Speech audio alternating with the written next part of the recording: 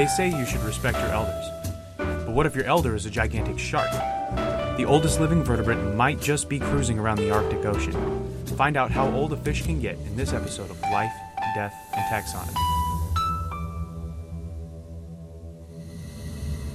Welcome back to Life, Death, and Taxonomy, your 30 minutes of interesting animal info. I'm Joe. And I am Carlos. And we're today going to talk about something that lives in the ocean. Ooh, there's a lot of things. There's so many things, but in particular... I'm being coy, I know what it is. You're being a coy. It doesn't live in the ocean. It doesn't. We're talking about something that is very similar to a koi in that it is a fish. Sure. And we haven't talked about a fish yet. I don't think so, no. So, do you want to run down the nomenclature? Take it away. Sweet. Okay. Well, first of all, okay. What? I haven't decided if I like running down the nomenclature and then getting to the common name or starting with the common name. Let's go with the nomenclature. Okay. See if it builds suspense. Okay. As people are like, Animalia, I know that one. Kingdom, Animalia, as that is a given. Phylum, Chordata. Class, Chondrichthyes. I think that's right. Order, Squaliforms. I like that word. Squaliforms. Yeah. Sounds like a storm. It does. Family, Sonicidae? Somnicidae, yeah. Yeah. Genus, Somnisus. And then species, Microcephalus. So its binomial nomenclature is Somnisus Microcephalus. I don't know why I made myself say that word twice. Somnisus microcephalus? That's the one. Sleepy tiny head. That's what that sounds like. Microcephalus is a condition a person can have. Yeah. It means you have an abnormally small head. Huh. It's like a birth defect. Anyway, this is the Greenland shark, a.k.a. the Gurry shark, a.k.a. the gray shark, a.k.a. Equalusok, which is a word in the Greenland language, Kalaallisut. Wow, you've got a lot of hard things to say in this one. I'm done now. Kalaallisut? Yeah. What was the name of the shark? Equalusok? Equalusok. Yeah. Yeah, I guess. I don't know if Q's work the same in this language as... We'll assume. There's no U's, I'll tell you that. So, this is the Greenland shark. It is one of the biggest sharks in its family. So, isn't it one of the biggest sharks in the world? Yeah, it's among the biggest sharks there is. But it's the biggest, if not the second biggest. There's one that's very similar in size. Okay. I think it's the biggest in weight for sure, in its family. So it's 21 feet on average. 21 feet. It can be up to like that is 20, so big. 24-ish or 24 or 26 feet. So 2,200 pounds. At 2,200 pounds, that's heavy. That's a ton and 200 change. How long is a bus? I wonder. It's about that. About the size of a bus. Yeah. So that's 6.4 meters, 1,000 kilograms. For you non-imperialists. So this the rest of the world. This boy is #thick. He is one of the thickest sharks around. And it really looks like squatty. So It's got a short snout, short face. Hence the microcephala. Yeah, I think so. I didn't get 100% confirmation on that, but I put 2 on top of 2, and that seems right. Then you would get 1. Because 2 divided by 2 is 1. Well, Sorry, I got one answer. I just and did it a was, bunch of but math. that is right. So it's got a short snout and also a short dorsal fin. So it's a squatty boy. It looks like a submarine, an old submarine. It really does. That's what the shape is. And it ranges from grayish to black, brownish in color. So it's called a Greenland shark because it lives up there in the north, in the northern Atlantic and Arctic Ocean, where it gets pretty cold up in those waters. Yeah, that's the only ocean I haven't been to. So it pretty much lives in just above freezing temperatures. So like 2 degrees Celsius. Okay.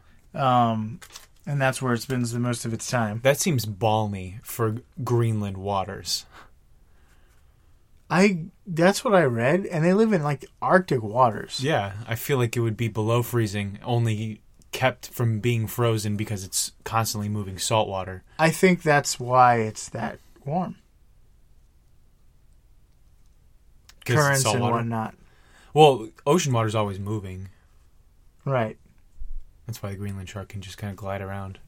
I mean, the Arctic is known for its frozen oceans. Yeah. Well, not frozen oceans, but it's like the surface. Yeah. I think that 2 degrees above freezing sounds, I mean, like a nice compared to dip in the pool. The rest of the Arctic Ocean. Well, that's where their deal is, and so they have pretty unique jaws for sharks. Their top jaws are like these pointy, thin, like needles almost. Okay. And their jaw, when opened, is pretty circular. You've seen like the jaw of a shark before. Right, yeah. It's generally pretty circular. These are specifically very circular. So the top teeth are like these needles, and the bottom jaw are typical shark serrated teeth. With like the multiple layers and levels. I mean, there's multiple layers in both jaws. Okay. But specifically, the bottom ones have these serrated, typical shark teeth. So when they bite something, especially something large, they will hook onto it with their top teeth and their bottom teeth, and use the bottom teeth to like twist and kind of tear things off. And they'll it's a circular motion. Okay. So it just tears a chunk right out of whatever it's eating. Jeez. So that's helpful if you find like a large carcass that you can't just swallow whole if you're a shark. So it's huge shark. It's helpful to not have serrated top teeth? Yeah, I guess. Because, I don't know, because then you would just shred something instead of... It's like sticking on... Basically, it's like sticking a fork into a piece of steak and then cutting it. Yeah. So you've got an anchor and you've got a cutting instrument. Then all of the sharks just have 2 knives. And they're like, I don't know what to do with this. I can't pick anything up. I can just cut things. Yeah, well, here's the thing. These guys, they live in the, cold oceans. They are the apex predators of, their food chain, so there's nothing that's eating them. They eat mostly fish, but no one has ever seen them hunt. So we don't know how they hunt, which is interesting because really? They have also... What? No one's ever seen one kill something? No. I mean, they're really underobserved. This isn't like a tiger where we've seen them do everything. Like, when was the last time you saw a video of a Greenland shark? Never. I didn't even look at a video to...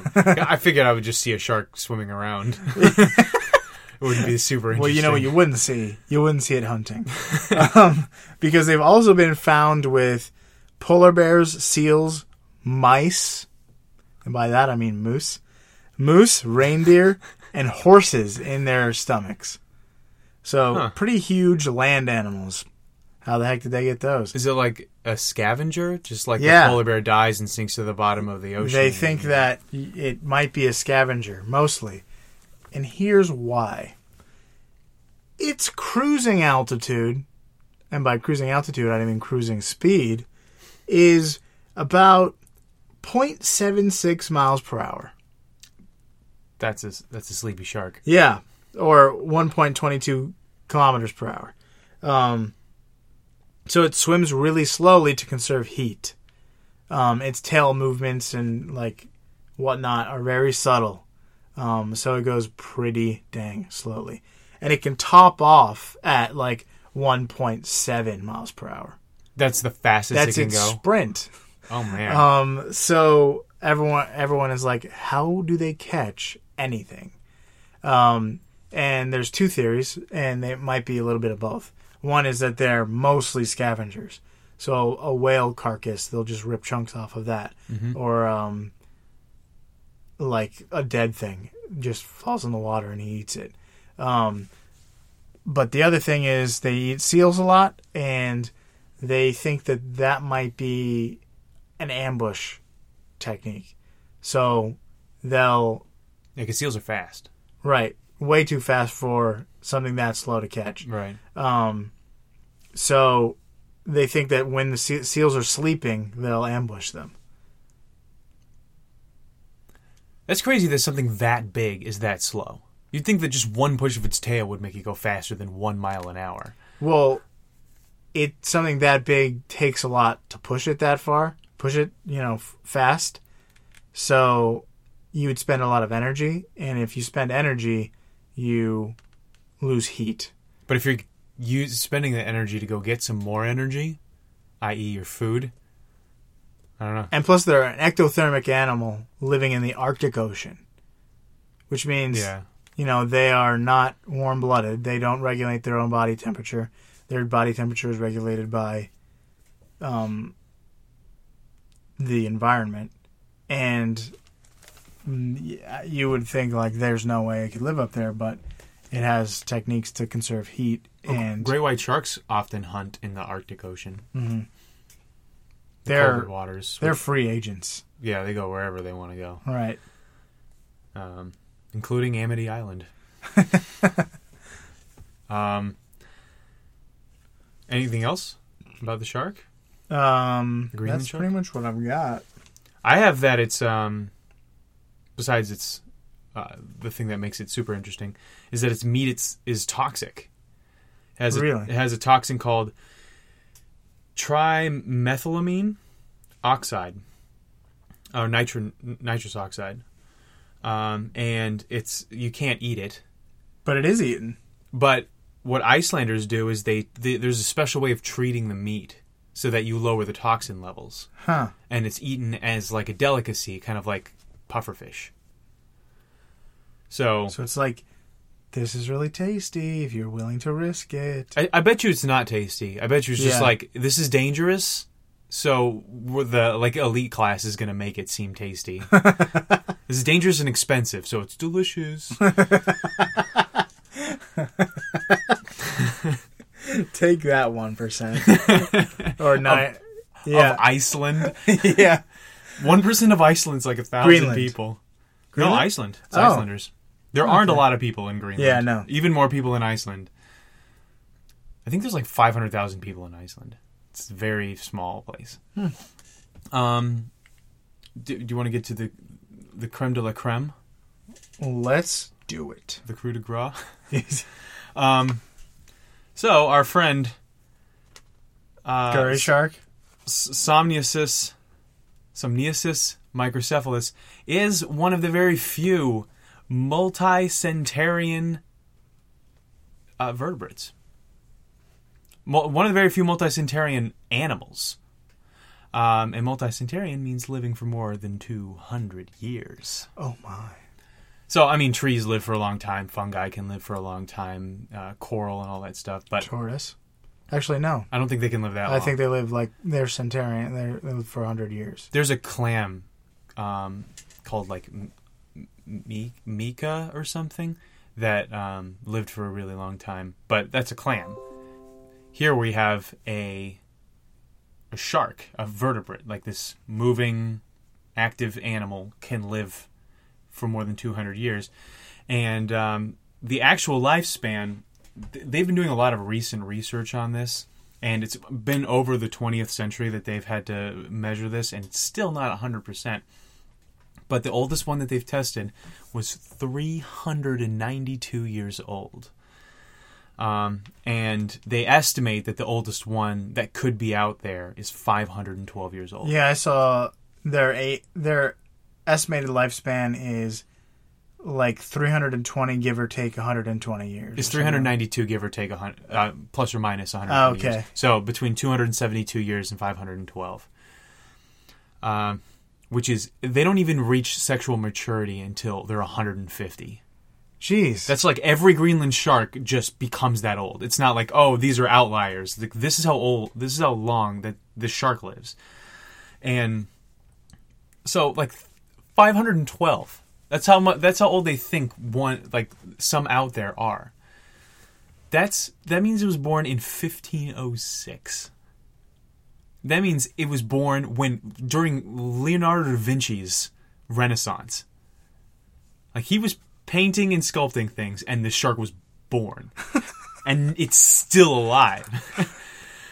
It's crazy. The Italian Renaissance, Jamestown, Revolutionary War, Civil War, all the way up to right now. It's been through everything and hasn't noticed a thing because it's been at the bottom of the Greenland Ocean.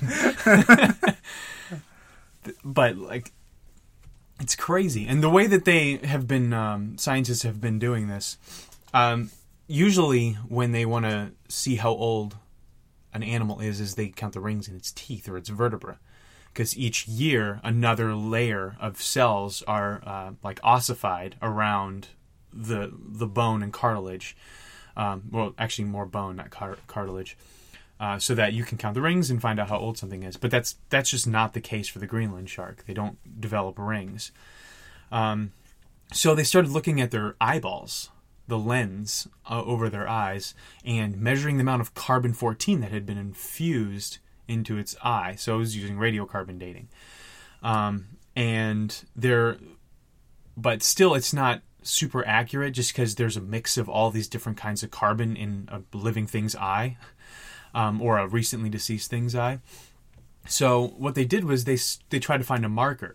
And back in the 50s, mid-50s, the US and the USSR were blowing things up all the time. They were going to like atolls in the middle of nowhere and just setting off nuclear bombs to test them.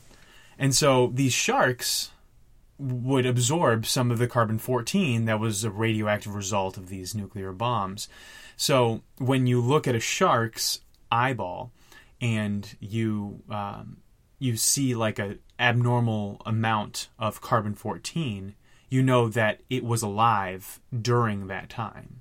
That's their, I guess, assumption, but a strong assumption that like this thing has a lot of carbon-14, which doesn't really occur.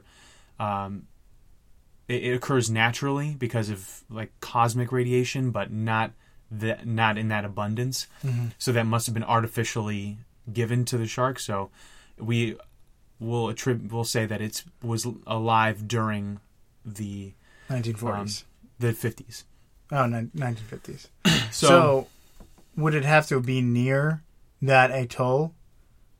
Or would, like, currents just take the... I think it's, like, that general hemisphere of the ocean or something. But isn't that the Pacific? No, it's the Atlantic. I didn't know that they blew stuff up in the Atlantic. I guess they did. I didn't look up exactly where they were blowing stuff up. They did have stuff in full-on Greenland, so never mind. I'm not an expert on the nuclear testing sites of the mid-century. But so that's their best marker. They call it a bomb pulse, which is super cool. If a shark has a bomb pulse, that means it's older than what you'd have to be 63. I think a 63-year-old shark now would have a bomb.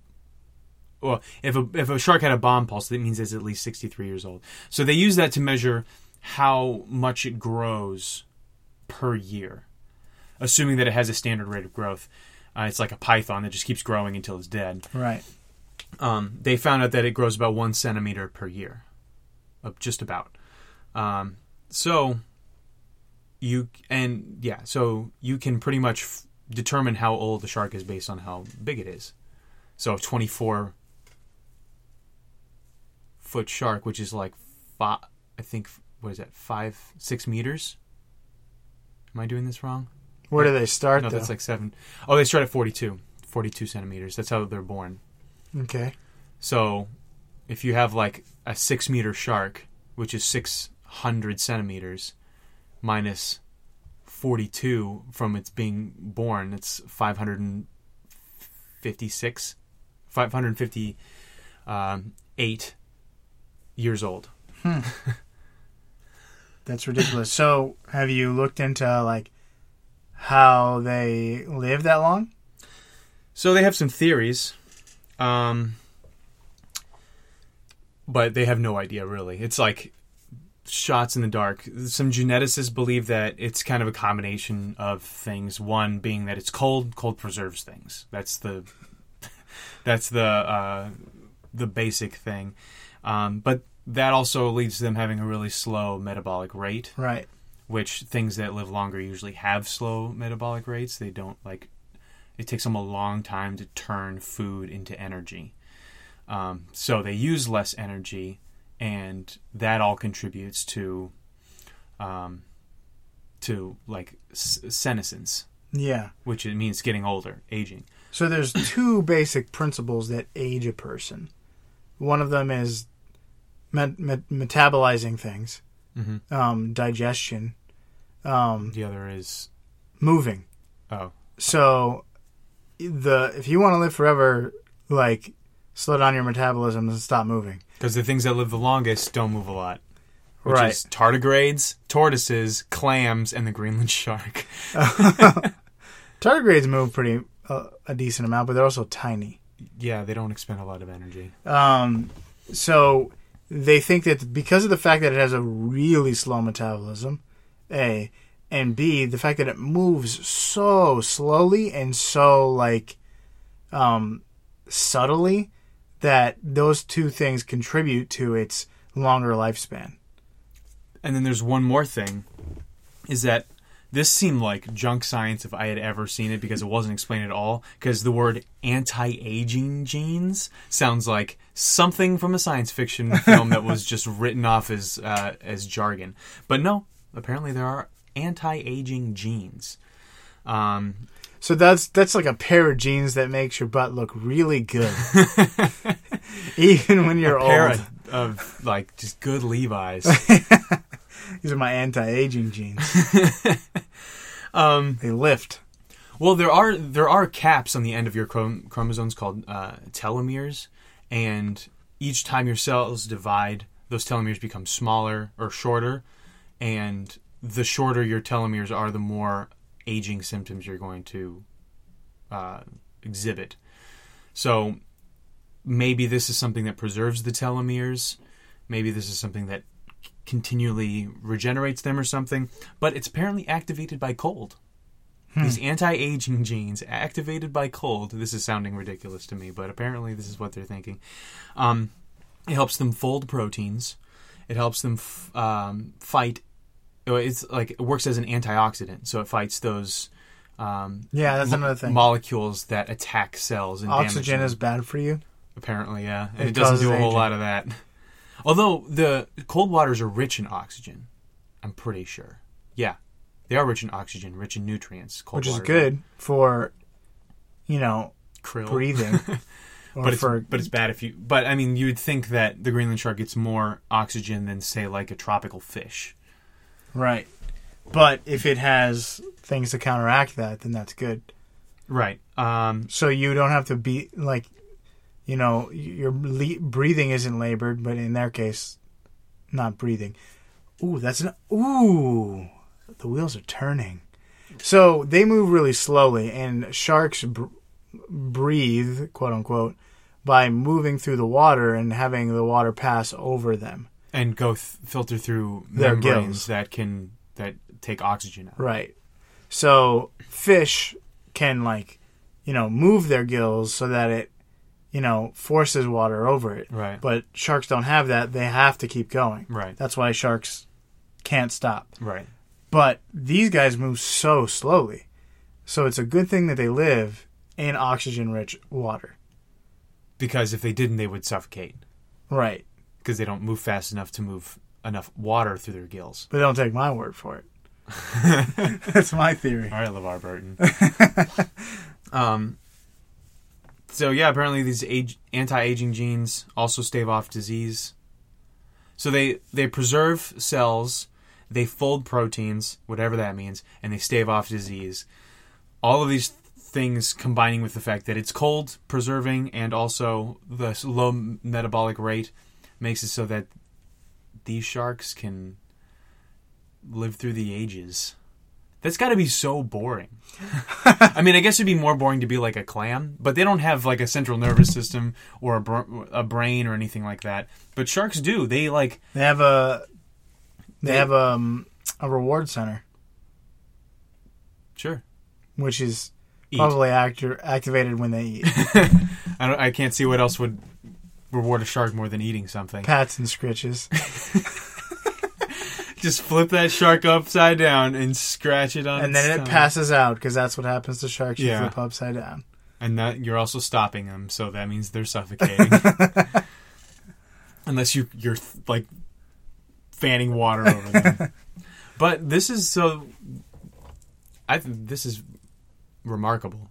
So there are some critics to this that don't think that these numbers are accurate. Obviously, that's understandable because of the dating methods that they have. It's like, well, we think that this shark was based on this random spike in carbon-14 was alive when a nuclear bomb was detonated near it. And then kind of measuring its growth from then until now, and then assuming that it has a static rate of growth over its lifespan. Right. There's a lot of assumptions there. But I think it's awesome. What they need to do is just find a young one and put a stopwatch on it. Well, they did tag one in 1936 and then pick it back up in 1952. And then... Was it still living? Yeah, it was only 20 years. Well, I mean that we confirmed that it's at least 20 years old. Yeah. That's at least its lifespan. Yeah. Well, I mean, they do reach sexual maturity at 150. That is apparently gospel truth. Okay. Which is that. I mean, that the fact that it either reaches sexual maturity like really late in life, or that's its midpoint. Right. Which that doesn't even seem like its midpoint. That's like, I'm not an adolescent anymore. It can't even have. That's its bar mitzvah. Or bat mitzvah. Right. Depending, they're female sharks. Sure, of course there are. That's the only way this is going to work. Right. But yeah, apparently female Greenland sharks can't have offspring until they turn 150 years old. Wow. So, like a regular Sarah. What? Sarah. You know, like Sarah and Abraham? Oh, okay. If you had said Sarai, I would have known what you were talking about. Oh, Sarai. Real.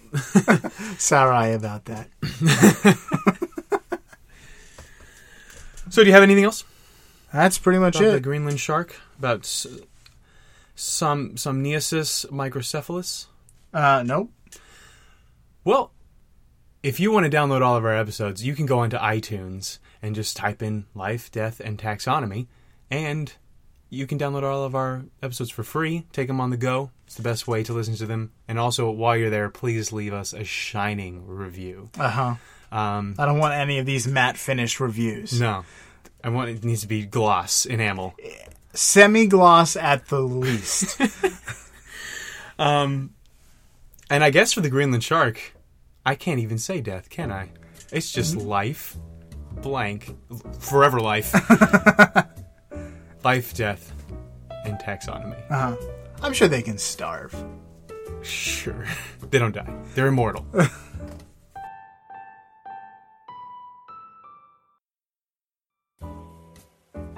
Hey everyone, and welcome to the end of Season 1 of Life, Death, and Taxonomy. Thank you very much for listening. Tune next week as we hit Season 2 up. For now, we want to give a special thank you to some people who have helped make this possible. Megan and RJ from Oh No Lit Class, some of our personal podcast friends, have given us a shout out and been a real great help on this podcasting adventure. Mackin from the Species Podcast. If you want to hear more about the Greenland shark, in fact, you can listen to his Greenland shark episode. It's very interesting. You can't stop talking about that animal. It's just the coolest. Also want to shout out Paul and Donna and their Varmints podcast, another podcast about animals, and just being engaging on Twitter and giving us advice and being great friends. And lastly, but not leastly, we want to give a big thank you to Brian, our artist, who's been coming up with the bestiary and all of the cool drawings that he's come up from that. Absolutely. Also, we have a few people to thank for giving us ratings and reviews. That is tremendously helpful. Mm-hmm. Getting us the more we get, the more likely we are to, get up there in the iTunes charts. It's a far cry, but it's a hope, it's a dream. But here are some of the people to thank: C. Childs 4102, the Brown One's mommy. I wonder who that could be. Lord Brosidon, Jesse Rasp. I wonder who that could be. A series of numbers, who I think is Andrew, our friend. Taylor DL, I think is how you pronounce him, his name. And he's been really active on Twitter as well, so thank you for that. And then E-Rive22, I wonder who that could be. Old School Ninja, which is Mackin. Musical Buccaneer, I wonder who that could be. It's Megan. And Ems Rivera, I wonder who that could be. All of our reviews are unsolicited. They are indeed. 5 stars. But if you want to get our podcast on the go and leave a review, the best way to do that is to subscribe on iTunes or whatever podcast app you use. Overcast, Stitcher, Podbean, all of them are great apps for this. All of our episodes are there. You can download them and listen to them outside of Wi-Fi. That's correct. Also, if you have episode ideas or animals that you think have these amazing abilities that you would like to hear us cover, just hit us up for Season 2. We are LD Taxonomy everywhere, including Gmail, Twitter, and Facebook. Yes. And that's a wrap. Stay tuned for Season 2 coming up next week. That's right.